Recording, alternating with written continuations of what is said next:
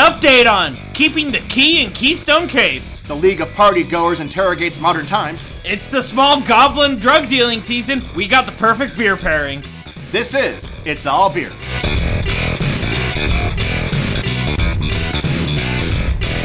Welcome to It's All Beer, truly the cold IPA of the podcasting world, in that we claim to be something special and unique until you realize just two white dudes yammering about craft beer sounds pretty much the same no matter how you bill it. I'm Jeremy Jones. I'm Tyler Zimmerman. How you doing today? Oh, doing excellent. How are you? I'm hanging in there. What'd you bring us? So, we got a couple different options. We'll start off with Lagerado from Odell Brewing.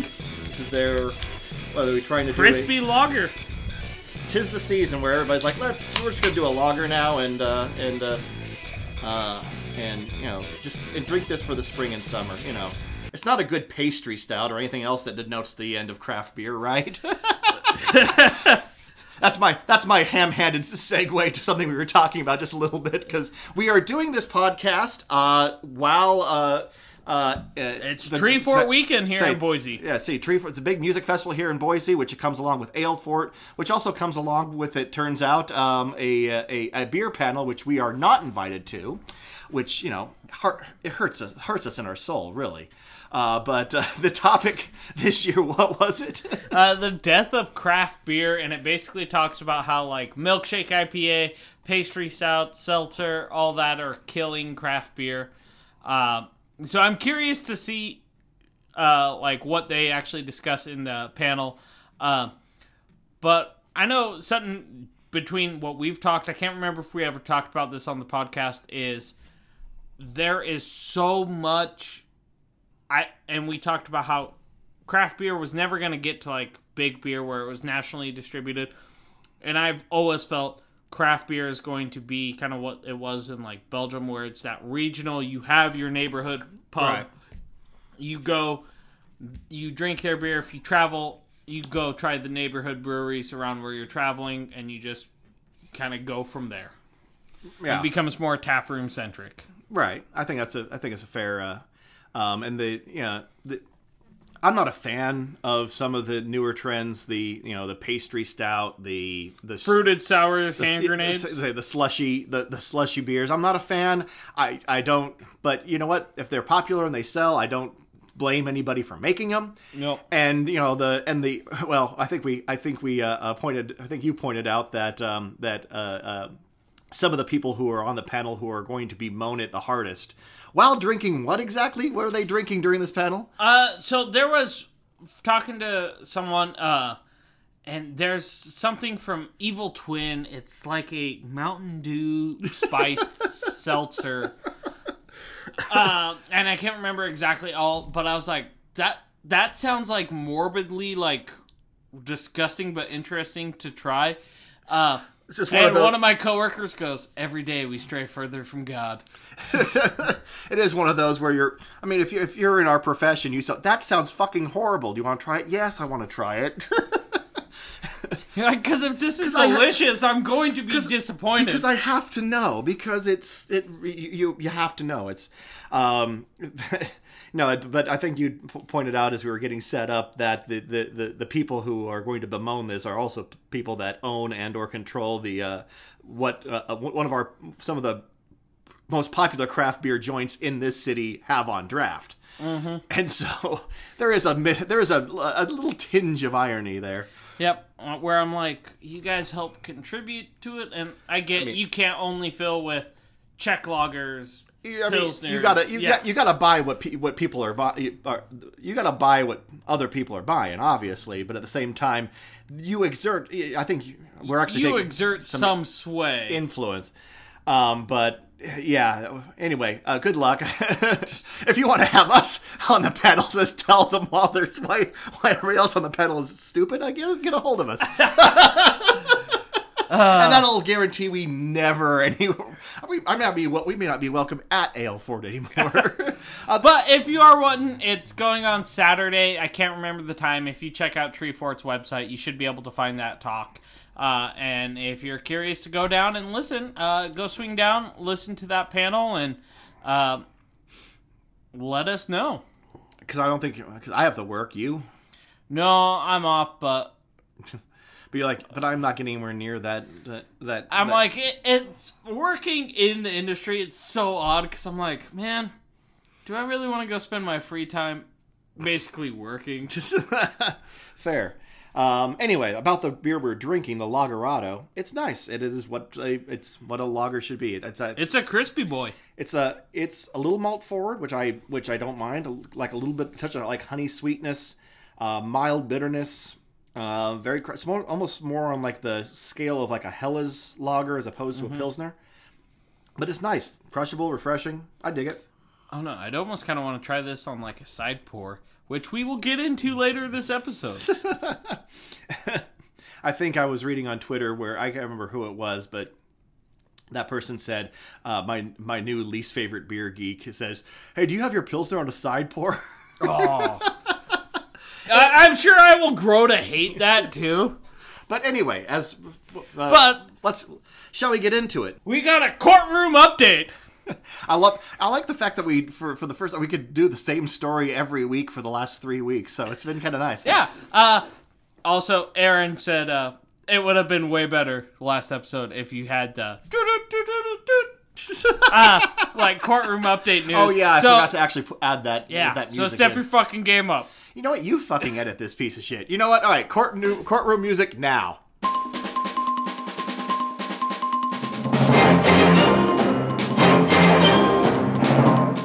Perfect. So today is the final day of pitch to the jury in Stone vs. Miller Coors? Molson Coors. Well done, Tyler. They changed it recently. As our official Stone, keep the key and Keystone correspondent. Way to identify one of the litigants. In their trademark lawsuit. So, they've been going at it for nearly 3 weeks, like Jeremy alluded at, that we've covered basically the whole time the lawsuit's been going. To give you a little recap, Keystone, owned by Molson Coors, launched a full rebrand where it just proudly displayed Stone and Key either in small letters or not at all on the can, or any of the advertising. Stone then sued them, saying it was causing confusion, citing some Reddit articles and blah blah blah.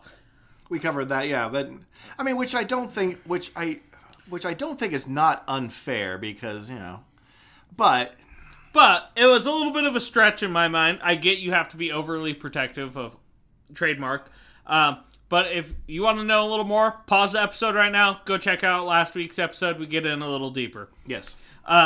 Stone is alleging that its sales have declined nearly 20% off its peak. So with this, Molson Coors is trying to basically pitch, is this based off COVID-19 lockdowns, hard seltzer trend, craft beer's dying, because of pastry stouts. Yep. as we've already covered. So, they made their final pitches today, Wednesday, March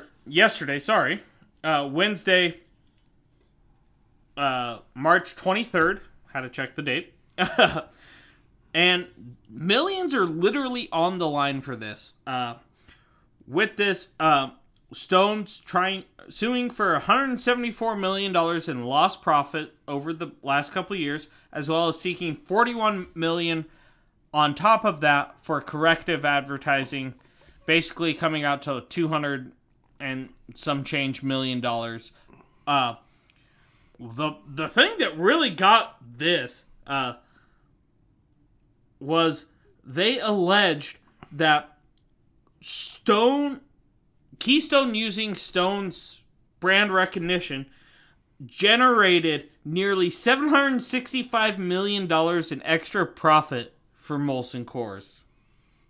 That's a bit of a stretch. Also, and by the way, I feel it's also a bit of a stretch that it's solely responsible for Stone's decline in sales. Mm-hmm. And that, in contrast, the lawyers for Molson Coors argued Stone failed to clear a key legal Hurdle needed to prove its case that the Stone rebranding of Keystone created confusion. And one of the articles I saw, I think the judge actually made a point to bring up. He's like, well, if anything, wouldn't that have been giving Stone Brewing more advertising than what they were paying for? Which in turn, they said, yes, it could have been giving us more advertising, but it's not the advertising you would want. And I think that's not a good argument either. Like, your name is out there, on a different product. A product that we have no control over. And, by the way, I think I was about to say, I think it'd take one taste to say, okay, this clearly isn't made by Stone, but given Stone's quality lately, it might be, oh, wow, Stone's really gone downhill. So you can send the cease and desist, Greg Koch, to itsallbeer@gmail.com. So why have I gone from trying to poking at Budweiser to poking at Greg Koch? Because Greg Koch committed an abomination to God, creating something called the Delicious IPA, not advertising it as a gluten-reduced fucking beer, and just putting it out there for me to be... I need to sue fucking Stone, because that was an offense to my palate and a fucking tarnishment of their trademark. That was 5 years ago. Are you not over it? No! So... here, hopefully next week, we'll have the jury will have deliberated. We can have a full kind of rundown on what they come up with, see who wins this court case. But this has also kind of put Stone in a little bit of hot water, and they're actually thinking about selling out. Because apparently they have a $464 million investor payment coming up here in the next month or so. I'm shocked when their CEO was the same woman who ran Lagunitas during the Heineken sale. Yep. I think the fact it's taken this long for potential sale to be floated. More than a few of us beer geeks were kind of looking around going, are you fucking serious? Still, we're not selling. Then why did you get the person that's, done this single-handedly? Not that I think it would be a terrible idea, and it may just be where they're headed, but by the same token... Also, so I couldn't get a lot of the details, because every article I found talking about the potential sale was blocked by a paywall. And we're not big enough to... Give us money so we can afford the Brewbound $300 a month. Yeah. But with this, it actually talked about... or I saw... that they were citing this lawsuit and loss of sales because of this lawsuit as part of the reason they were possibly needing to sell, because they can't afford to make that payment. And I'm like, okay, so if you're claiming it cost 170 some, let's even call it $200 million in lost sales, where's the other $260 million that you need to pay your investors gonna come from? I'm struggling to see where... does that mean if Stone loses the lawsuit or doesn't get the amount of money they're seeking, that could be the nail in the... Honestly, from my perspective, and I'd love to have someone who's a little better with investor boards, if anyone... I don't know, first of all, why are you listening to this podcast? But second of all, shoot us an email, give us a little bit, but from my perspective, I would almost think that would incentivize the investors to... kind of call for a removal of Coke and a sale of the company. If they can't pay it and they lose the lawsuit, now you just dumped a bunch of money on lawyers. What is Coke's position in the company? Do you know? Because he's not CEO. No. Do you? But I think he still has a board seat and. Does he have controlling interest himself? Do you know? Or I don't 100% know. Okay. That's kind of hard-hitting journalism you can expect from It's All Beer. Hey, what exactly are we talking about? I have no fucking idea. This beer is good, though. And if you really want to... how many of our listeners actually want to listen to nitty-gritty, here's how to remove someone from a board? I'm just kind of curious to see if you knew, because I just suddenly occurred to me, I had no bloody idea what he actually does. I feel he has a spot on the board still, and I wouldn't be shocked if he has controlling interest, because he's still overly involved, even though he's Right. not involved in day-to-day. And I remember when we covered he was stepping down from CEO, Yeah. that he was still going to maintain some sort, but I can't remember what. Yeah, I knew he wasn't CEO because, again, the Lagunitas woman. But so I'll be curious to see if by next week we have an update. Any predictions? I'm going to predict Stone wins it. And The fact that I never thought Stone was going to make it to this point. I mean, I think Stone's going to win. I mean, I think they've proved. And this is being held in San Diego. I think. Well, I think I feel like Stone has done a good job proving, copyright violation. I think what they don't have on their side is proving the loss of income that they are claiming. So I feel like, I mean, if I had to guess, yes, they win, but they don't get anywhere near what they're hoping for. See it like I could see it coming in. They'll be like, yes, $100 million penalty Or something. Move on. Yeah. I think because or not even that, just like a couple million slap on the wrist for Molson Coors, like, don't do that again. Okay, we won't. And Stone, you're fucked. That doesn't even cover the amount. I could see if it was a couple million, they'd be like, and then you have to cover Stone's like legal costs. Yeah, that's fair. But the fact that it is in San Diego doesn't hurt. If it came out, they got the full asking price and won the case, I wouldn't be shocked either. Well, stay tuned at It's All Beer for the thrilling conclusion of the of this court case. Boom. Jeremy, what do we got next? All right, whacking the dead horse news now, and the dead horse specifically, with the word Modern Times branded on it. We've used up a lot of oxygen already in this room talking about Modern Times and their fall from grace. But the interesting thing that they, unlike some of the breweries we've talked about that collapsed like a souffle in an earthquake, Modern Times, every time a brewery gets in trouble, they one of the things they come out like, we're going to do better. We're going to get a PPA, and we're going to be transparent. We're going to be transparent so you can see what's going on. And so far, nobody's, and that's the end of that. There's maybe the first indication that Modern Times is going to be at least somewhat, they're actually going to follow through with this. This actually comes from thefullpint.com, or rather a video shared by The Full Pint, wherein Jennifer Briggs, the new CEO of Modern Times, and a lot of the management staff underneath her, took questions from, quote, the League of Partygoers and Elegant People, which is basically their mug club or VIP club. And by the way, the fact that their VIP club is called the League of Partygoers and Elegant People should have been a fucking clue as well. Besides having a position, I forgot what the actual title was, but it was something like the Director of Party Animals or some douchey thing like that. The takeaway is that the League of Partygoers and Elegant People sounds like what a group of skeezy pickup artists and date rapists call themselves. Am I wrong? No. Anyway, send the cease and desist to itsallbeer@gmail.com. Just imagining a bunch of Ed Hardy. Look, you got to assume, guys, that we're the group of party goers and elegant people. Like, there is no way I'm ever accepting a drink from you. And there's no way you're truly elegant. No. Like, I'm going to see you throwing up into a urinal in downtown Boise in like 3 hours. And then try to fight a homeless dude. Like, that's what I expect.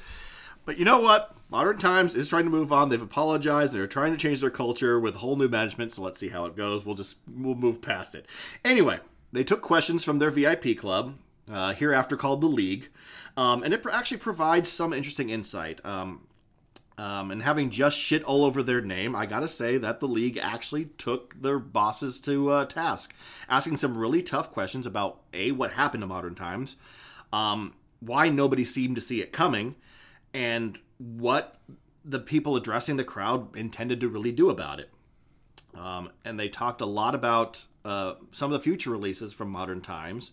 That some of which are exclusive to the league, some of that are more, just kind of, of course they are especially concerned about what they as a get. Yeah, they're the VIP club. They pay an extra subscription or what have you to get access to the coolest of shit. Well, also, I'm sure the ones that live in Portland or another area of a taproom that's getting closed are really upset because whether none of those people showed up or they don't have very many or what the situation was, that never actually came up during the conversation. I was kind of waiting for somebody who says, hey, for somebody to ask a question, hey, I'm out of Portland, am I just screwed? But the answer is probably, yep. Or they're like, we'll finish you out, but you can't renew. But no, that actually never came up. So I was a little bit surprised that, either it's such a small problem or they had already, dealt with that situation. And I'm sure they probably sent out an email blast to all of them. And it may very well be, hey, I know you're in Portland and you're part of the league, but here's some beer that should round out your thing. Sorry, we're moving on up. Yep. Or out, or whatever you want to call it. Peace out, Cub Scouts. But they did talk a lot about what releases would be coming out and what to expect. Briggs judiciously skipped over questions about whether or not previous management had fucked up. From my perspective, pretty sure they did. But she was not willing to play Monday morning quarterback. I am. They screwed the pooch. But she did point out a few things that are worth considering. First of all, that they weren't the first beer company to really push growth as being a huge priority. Mm-hmm. And actually, we keep coming back to the idea. I mean, first company, look at 90% of the tech companies. Right. They have zero fucking revenue. But they're like, we're growing subscribers. And everyone's like, invest, motherfuckers. And we keep on coming back to the idea of this no man's land. On one side, you got like the small neighborhood brewery. On the other side, you got the national brand. If you're going to get to the other side, you got to grab your gun and start running. Because there's no in between. And anymore. Watch all your friends that you're running with get clipped. And by the way, run by you because you got clipped. And by the way, there's a better than average chance that you're going to end up ass over tea kettle because a shell hit you. Yeah. So or you tripped over a landmine. Not everybody makes it across the field. That's the point. And 99% don't make it across the field. She pointed out that there was also a lot of factors they couldn't plan on. The pandemic, for one. Also, the slowdown in craft beer generally. Mm-hmm. She sort of danced around the Brienne Allen allegations, although one of the other managers actually did address that directly in another question. The question where that came up was, has Modern Times' political stance ever hurt the company? And the answer was, yeah, what poured out as a result of Allen's post was a huge blow against them, but I mean, one that came among a series of blows. A pandemic, craft. It was just one more punch to the gut. They mentioned that when they stay true to their values, it generally helps sales. They get some pushback, but it's typically not from customers. And when they fail to live up those values by behaving like douches, yeah, it hurts. And that's, to me, like, no, that's the system working. Yep.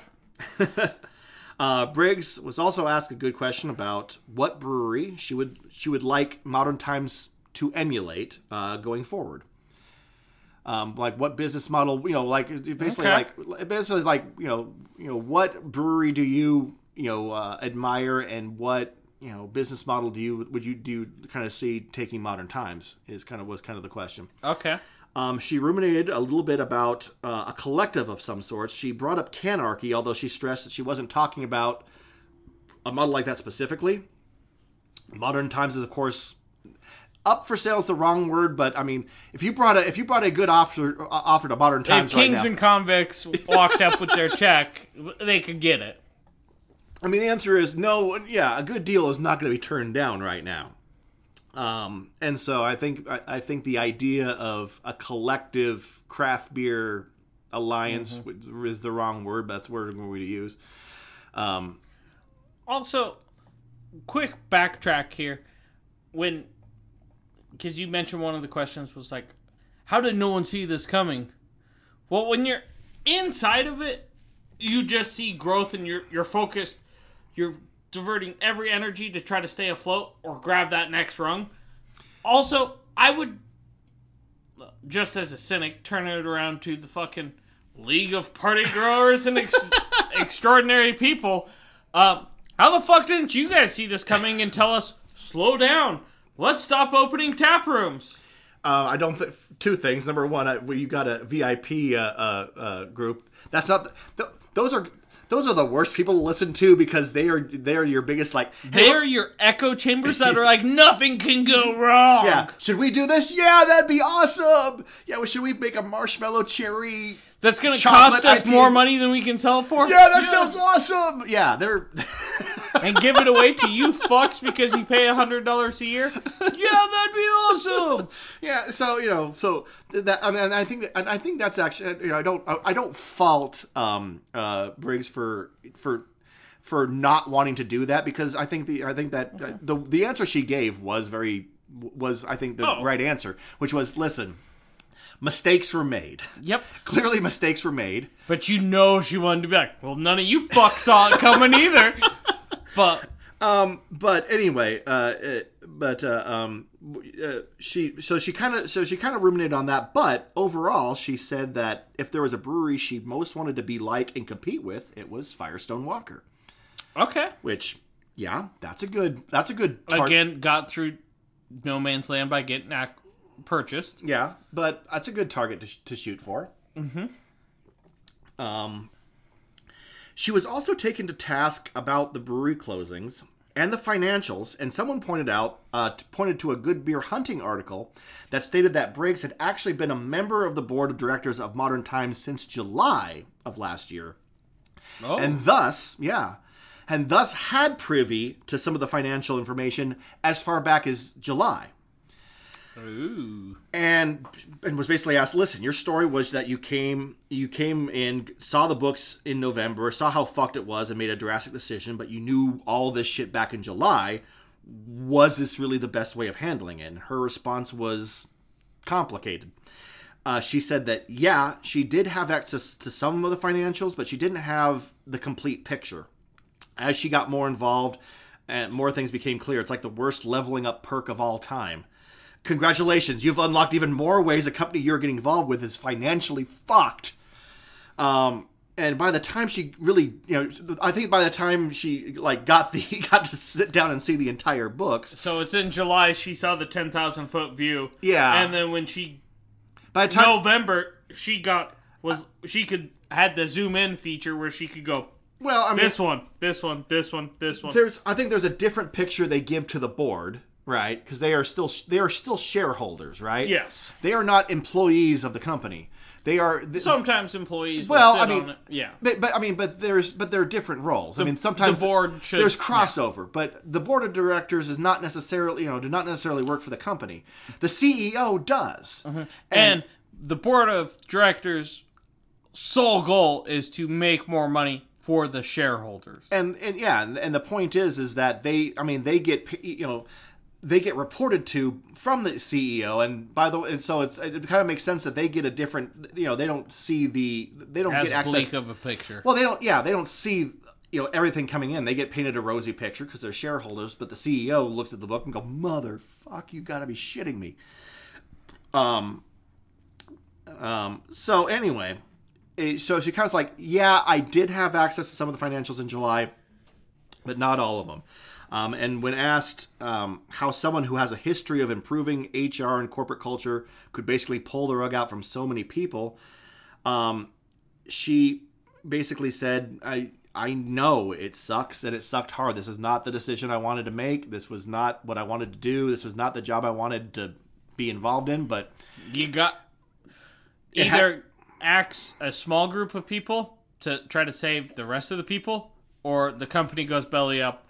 and everyone's out of a job. But I was impressed that, I mean, number one, that the question was brought up, and she and she answered it earnestly to the best of her ability. I mean, it's like, yeah, I did know some of this, but I didn't know all of it. And by the time I got the full picture, we had a hard decision to make. And it's not a decision that anybody wanted to make, but it's either that or the whole thing goes under. So what's the future of Modern Times? Well, it's about as hazy as the beers they were making. And actually, that's among the changes right there. They want to focus on a wider range of special releases. And Thank God. And not just a billion iterations of a fucking hazy. At one point, someone noticed that they were doing fewer flavored barrel-aged stouts and asked if that was by design, and if it was listening to trends, and if it was done by design and listening to what the trends were, or if it was done by financial necessity. They just couldn't get the adjuncts they wanted. The response was, it's the trends. So kind of going back to what we started with today. Dessert stouts are kind of fading away. People want straight up barrel aged stouts. That's what Modern Times is saying. In fact, one of their managers said, "Listen, no, I can get all." He specifically said, "Jennifer lets me buy all the vanilla I want.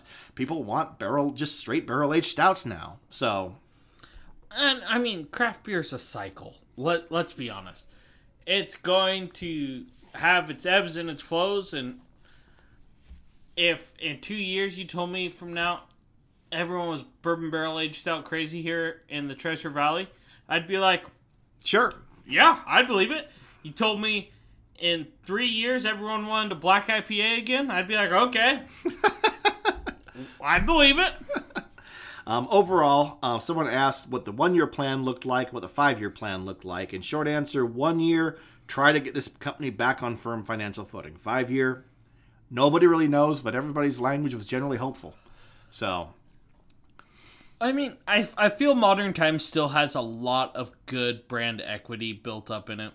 And so they'll be able to push through this, or any larger brewery or Kings and Convicts.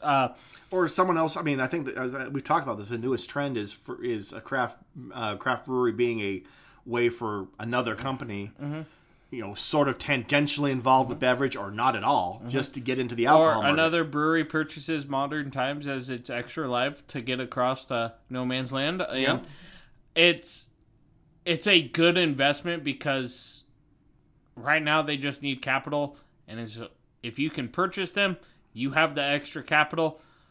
You're adding a brand to your portfolio that has a lot of loyalty, a lot of brand equity still built up, and you can go through, as well as acquiring a coffee company. Yeah, they did actually bring that up, that the coffee roasters was going to continue. It's perhaps a growing part of their business. So.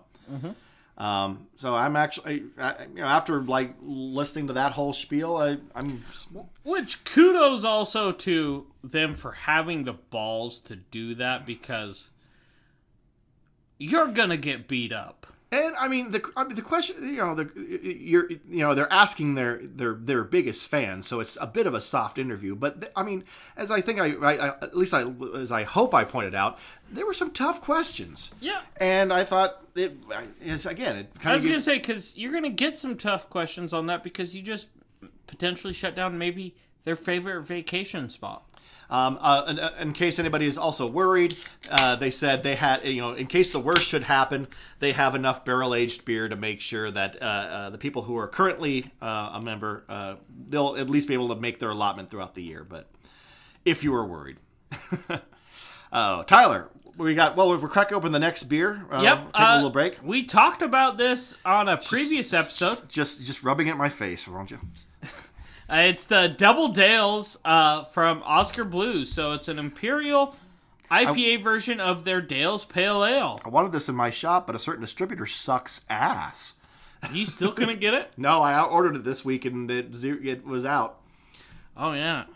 So, the place I bought this from had a good amount on the shelf. I'm sure they did. So 9% alcohol. I'm already getting some of the aromatics coming off this. Super piney, a little bit dank. Smells kind of like just a hopped up version of Dale's Pale Ale. But there's some great fruity floral notes. But yeah, it's a more intense version of just a straight up pale. Ooh, I like that a lot. It's wow, there's a lot going on. So you got like right off the top, you got that really piney grapefruity note, but it kind of like slips into like really nice lavender. Yeah, I can get almost. I mean, the grapefruit and floral really come out in the floral, especially, but it has this like nice, soft quality that blends with the grapefruit in a nice way. Finishes off bitter, but not. You get harsh. a little bitterness. You get a slight hint of alcohol, but for 9%, it's pretty approachable. Like I said, little booze at the back end as it's just drying out on the palate, but it's very well done. That's quite nice. Surprised that they got any. They didn't get enough, but you know, baby steps. Oh, but anyway, all right, Tyler. What's next? Well, we're gonna get into Jeremy's favorite trend. Every time you like, side pull tap. I have literally no opinion. I literally heard about them this week. Really? I mean, I think I had heard about them, but I given them no thought. So there's one place in town that I know of that has it, and it's Diablo and Sons, right next to Bitter Creek. All their beers are set up on side pulls. Okay. It helped with their aesthetic. So if you're like, what the fuck is a side pull, guys? Think your normal beer tap and take that off, throw it out the window. It honestly comes out, has a flow control on it, a nice round bulb down to a long stem. Looks more like a wine faucet than anything. I mean, I think the biggest takeaway... Medieval tavern would be like... Right. I mean, I think the biggest takeaway, without getting into too deep into the mechanics, I mean, you know how you pull a tab. You can grok that. Well, in this case, it's more of a... You open it up like a... So the tap that you're used to seeing at bars goes closed or open. There's no in between. Where the side pull is basically a ball valve with a spigot on the end that you can go slightly open, a little more open, half open, a little more than half, or fully open.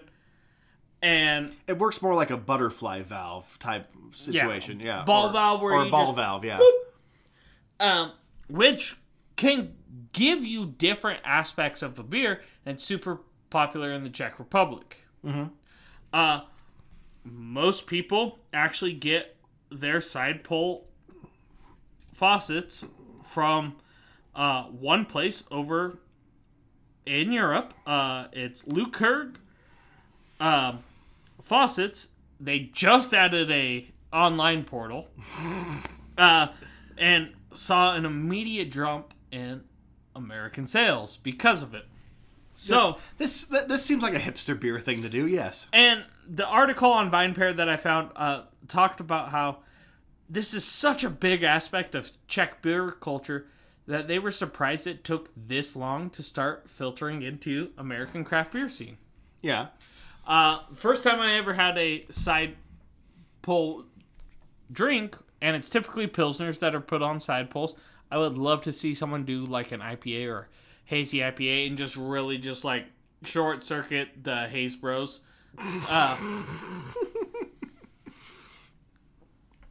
But was last summer up at a place in Moscow, and he had a Czech Pilsner on tap, and I looked at the menu and I was like, regular, slow, or a milk pour. I was like, hey, what's up with this? And he's like, hey, it's our side pull Czech faucet, and he was telling me about it, and I was like, I'll go with a slow pour. And so there's varying degrees that you can pour on a faucet. The milk is kind of one that you'll see most frequently. And the article I have links Pilsner Urquell, who's super popular with it.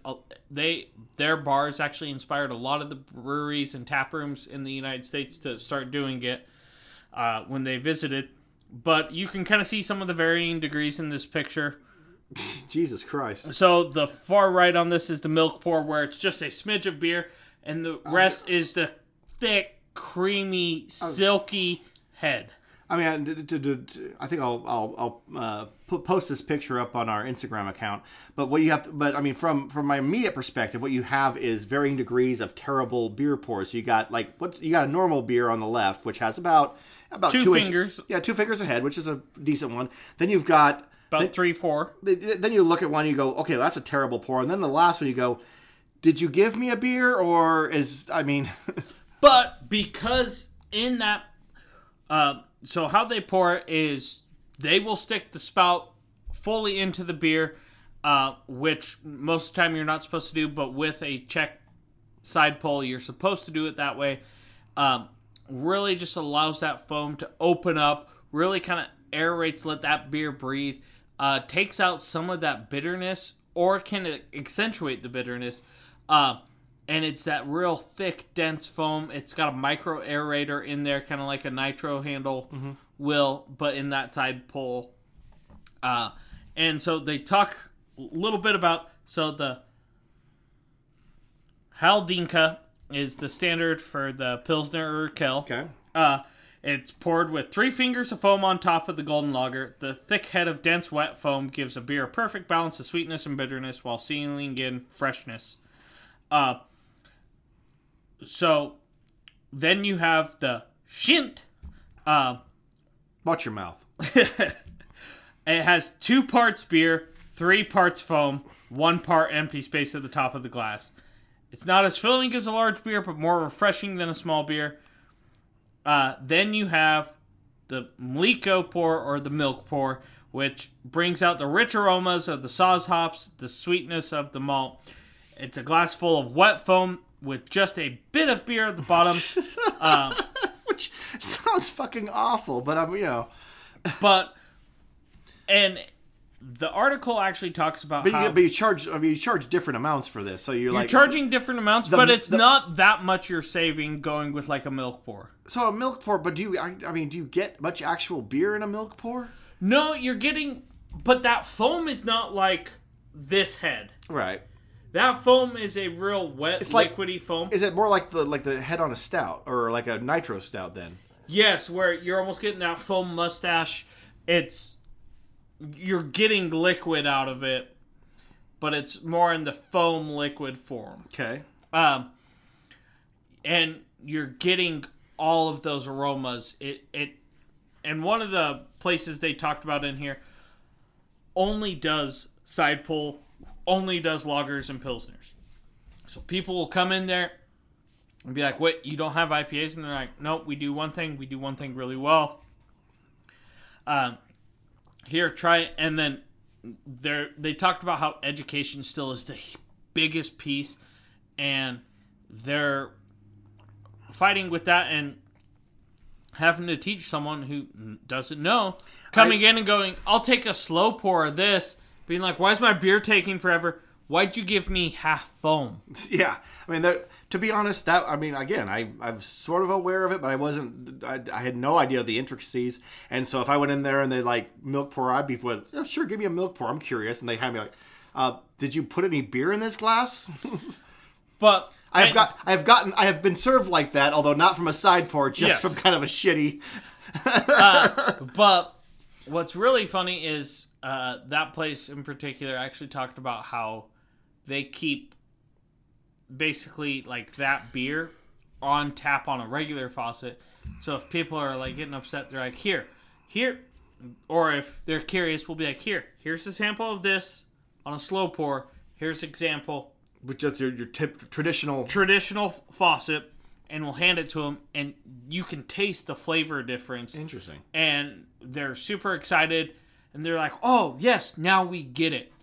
They did talk about how a lot of places... And you sold another beer. Yeah. Or they're doing little samples. I'm just... But they talk about how some places will just do that because, if you open it straight open, it works like a regular faucet. It's going to pour. You can do that normal beer.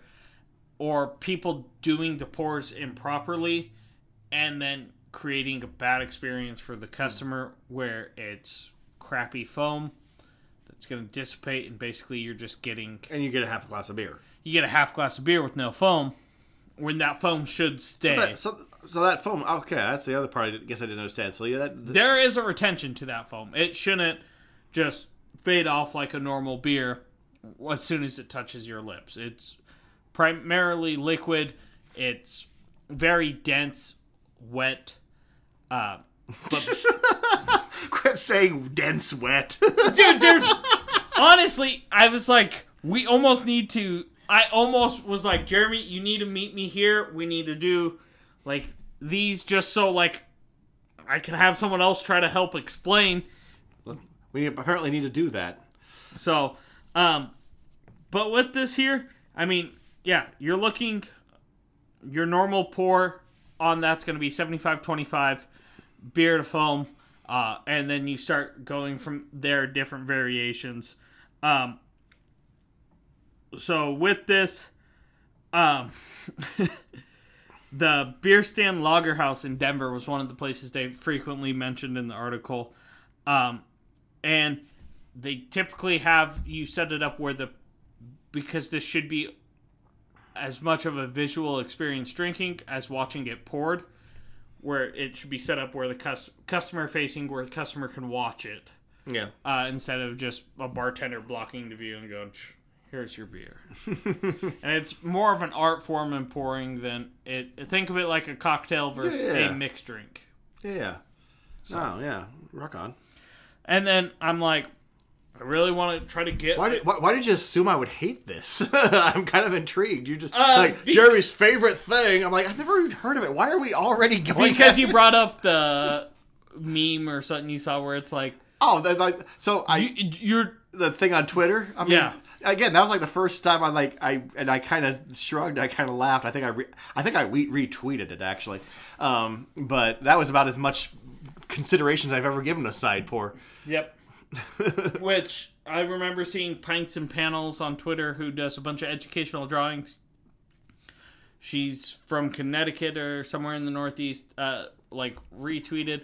There was a tap room up there that PBS came and was doing something, and they handed a slow pour, and people were crucifying that guy on the internet, on the thing. But you can see the side pour in there, and they're like, he has his faucet in the foam, he shouldn't be doing that, blah, blah, blah. Or, that's a half full beer, blah, blah.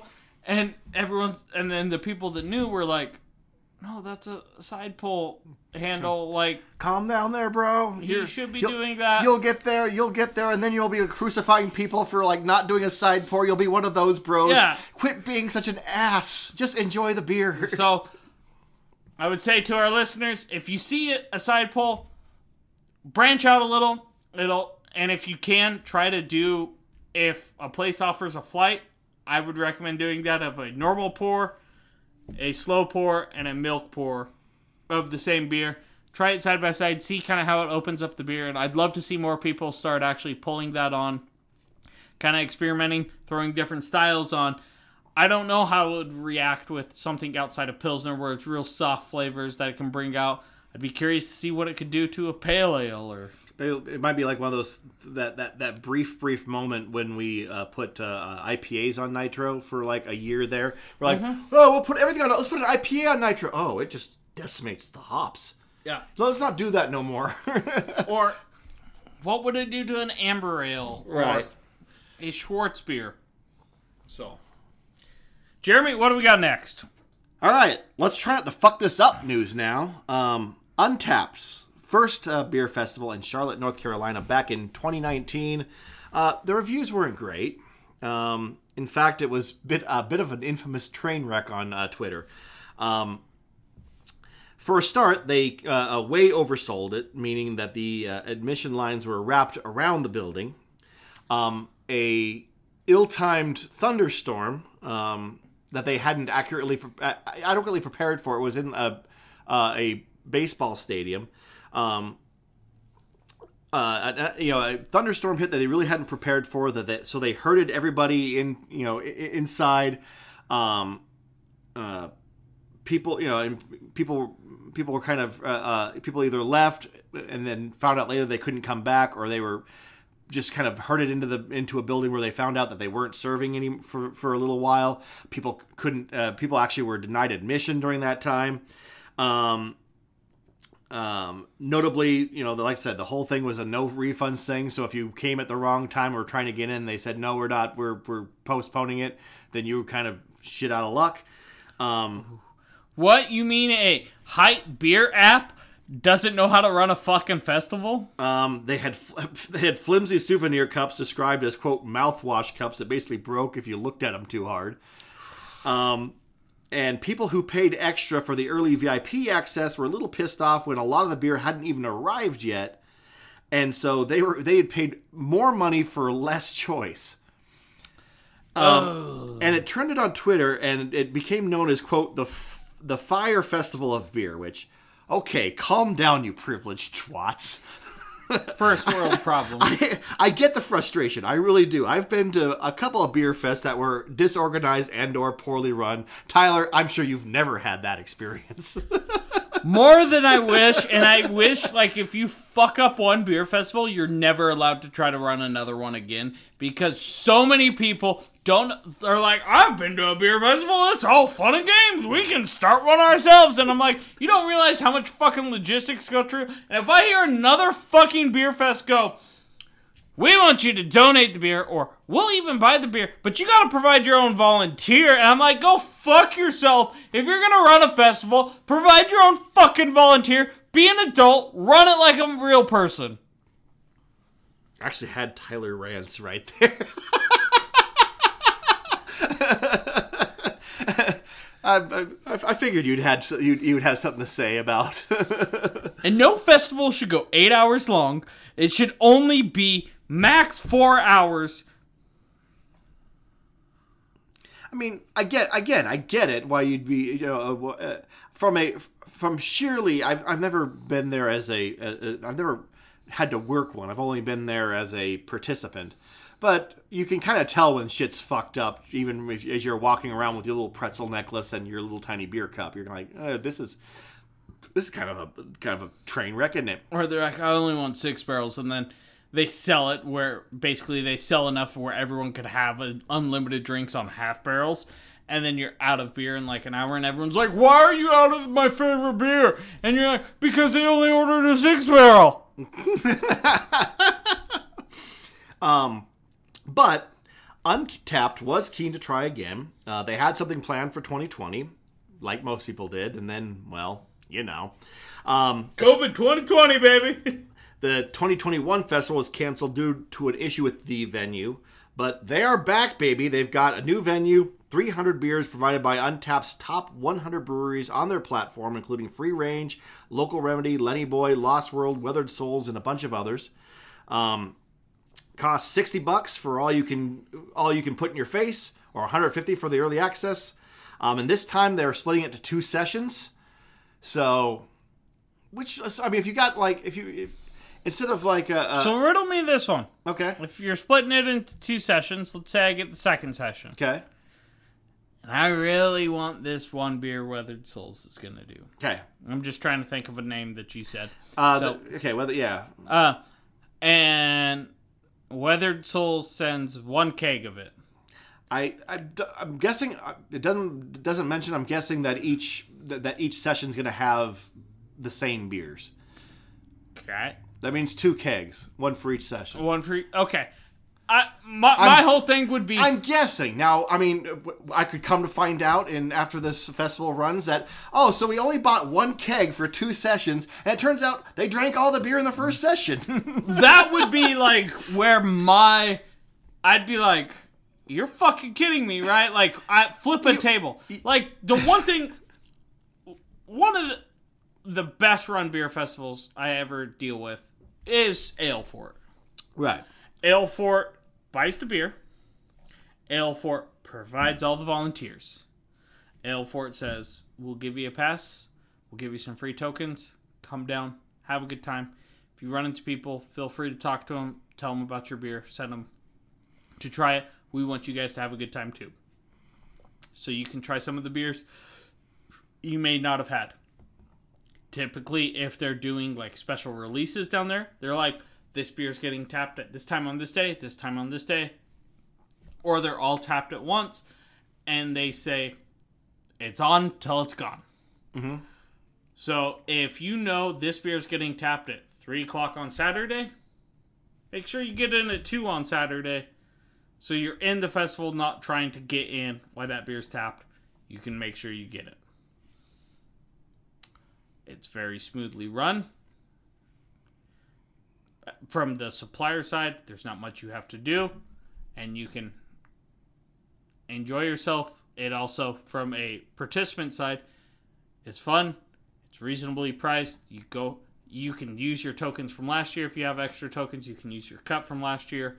It really just allows you to run that. So, for anyone looking to run a festival in the Treasure Valley, reach out to the Ale Fort people, or talk to anyone who's run a successful beer event in your mind, and see what they would recommend before just trying to start one and fucking ruining it. I'm hoping that, a rough first go was enough of I mean, listen, I am totally in touch with the idea that you do something the first time, you fuck it up, and only then do you decide to learn how to do it. That's how I've learned how to do everything, including raising a child. You only dropped him on his head like 4 times. I mean, listen, I'm gonna. By the 5th, you caught him. Yeah, but that's fine. Unfortunately, we're still deciding. He wasn't going to be a doctor anyway with your genes. So. No, absolutely not. So, the point is that he's now a ditch digging supervisor. Couple more drops and he's a digger. Listen, he can't be doing worse than me. Your daddy slings beer for a living, so anything you do is a step up. Not wrong. But my point is that I'm in touch with the idea that, I'm just going to do that. Oh, that's how you do it. Okay, well, I fucked that up. Next time I'll do better. I'm in touch with that. I've done that many times myself, and so I'm hoping that that's how Untapped conducts themselves. I am hoping to, because there's been where I've been to festivals multiple years in a row, and it's just as bad each year, and I'm like, how'd you keep doing it? Did you not learn or something? No. But I'm hoping it works good. I'm hoping, not for Untapped's sake, I don't give a fuck about them.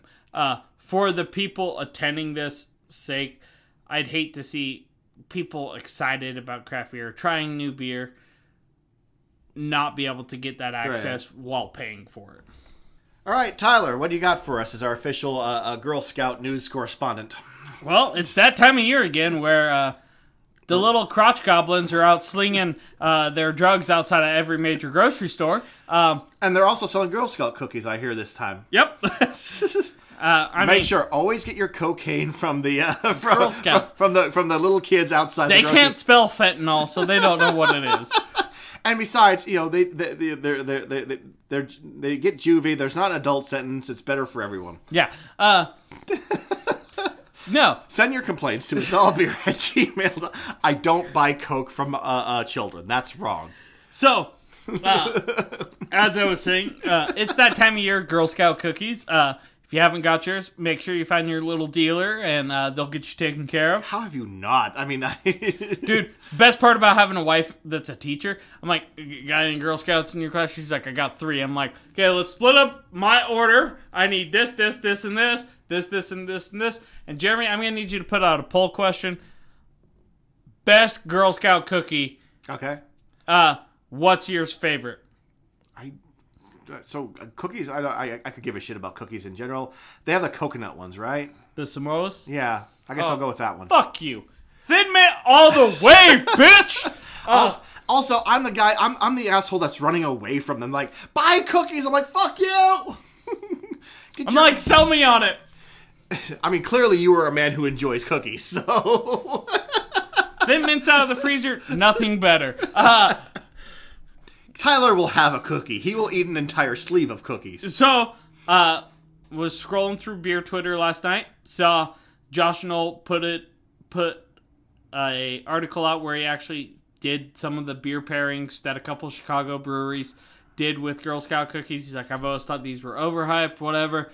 He's like, these actually turned out really good. And then he talked about how the Brewers Association actually has an article that suggests certain styles to pair with each. So I figured we'd do a quick rundown. Okay. Go through that. So it's an article from craftbeer.com by Andy Sparhawk. He talks about how Thin Mints pair with a dry stout. That makes sense. Makes sense. It kind of reminded me of Chocolatey, the roasty. Guinness Yeah. mint stout we had. Mm-hmm. The beers they specifically bring up in this, Shooter McCombs from Lost Rhino Brewing out of Ashburn, Virginia. It's My Island from Pocock Brewing in Santa Clarita, California, and Shaft House Stout from Central City or Dostal Alley in Central City, Colorado. Caramel Delight / Samoas. Caramel Delights, is that what they're called? Caramel Delights is a different cookie. Okay. But they clumped it in with Samoas. Okay, fair enough. Paired with a German-style Doppelbock. That coconutty with that real thick, malty... I do have a Doppelbock on draft right now. And I know, and the girl... I can't walk into the fucking Albertsons without being accosted by the Girl Scouts, So, buy a box of Caramel Delight... Or, buy a box of Samoas, come home, post a picture, let everyone know what you think. Go get Samoas and a Doppelbock and cry while eating them. Got it.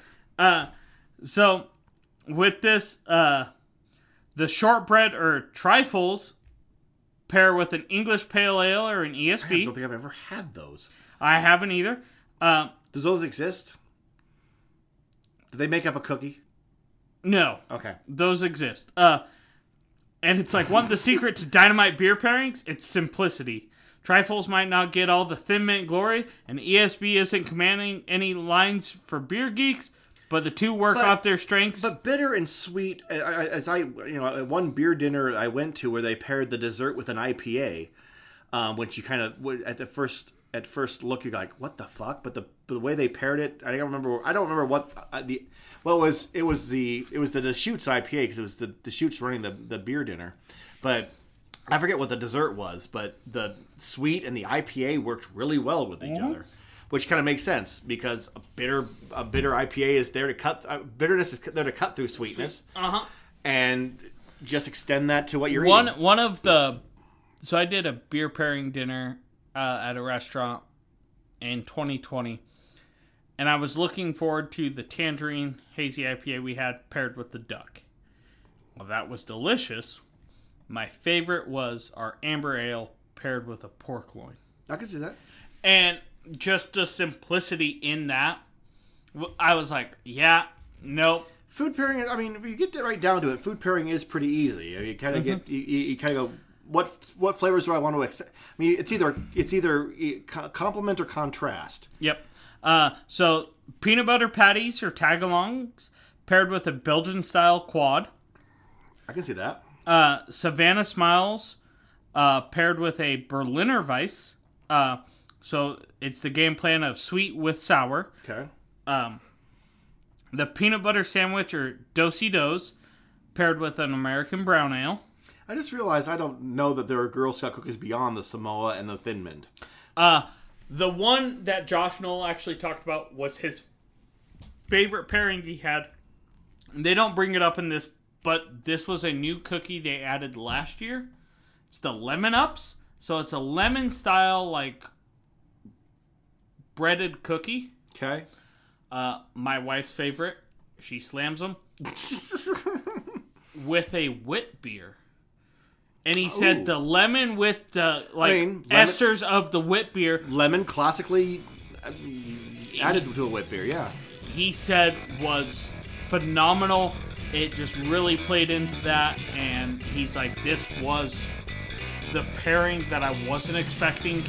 And yet it's one of those like, well, duh. It's one of those like, at some point in time you're like, it's one of those things you're like, well, that's kind of obvious when you think about it, but at the same time it's sort of brilliant because it's so obvious. Yeah. So, all right, well, there you go. Well, we'd love any of our listeners. Go buy your favorite Girl Scout cookies.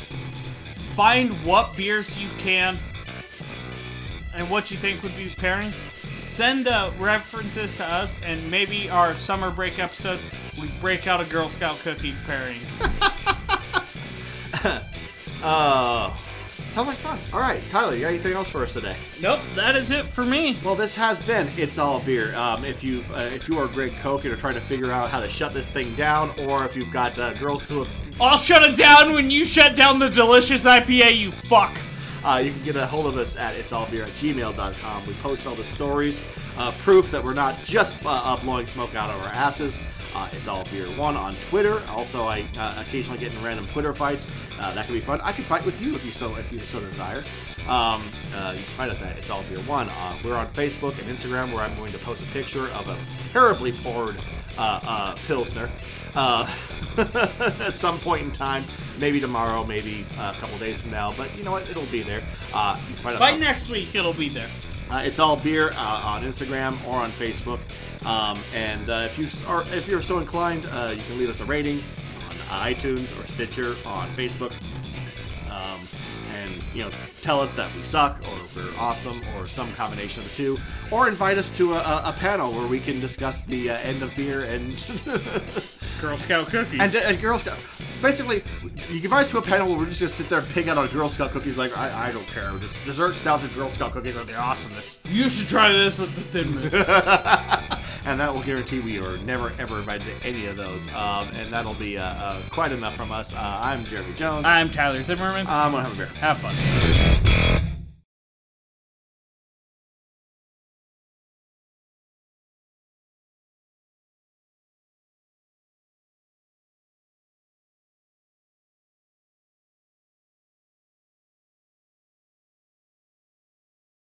Curiosity. You chose me for this podcast, so It wasn't.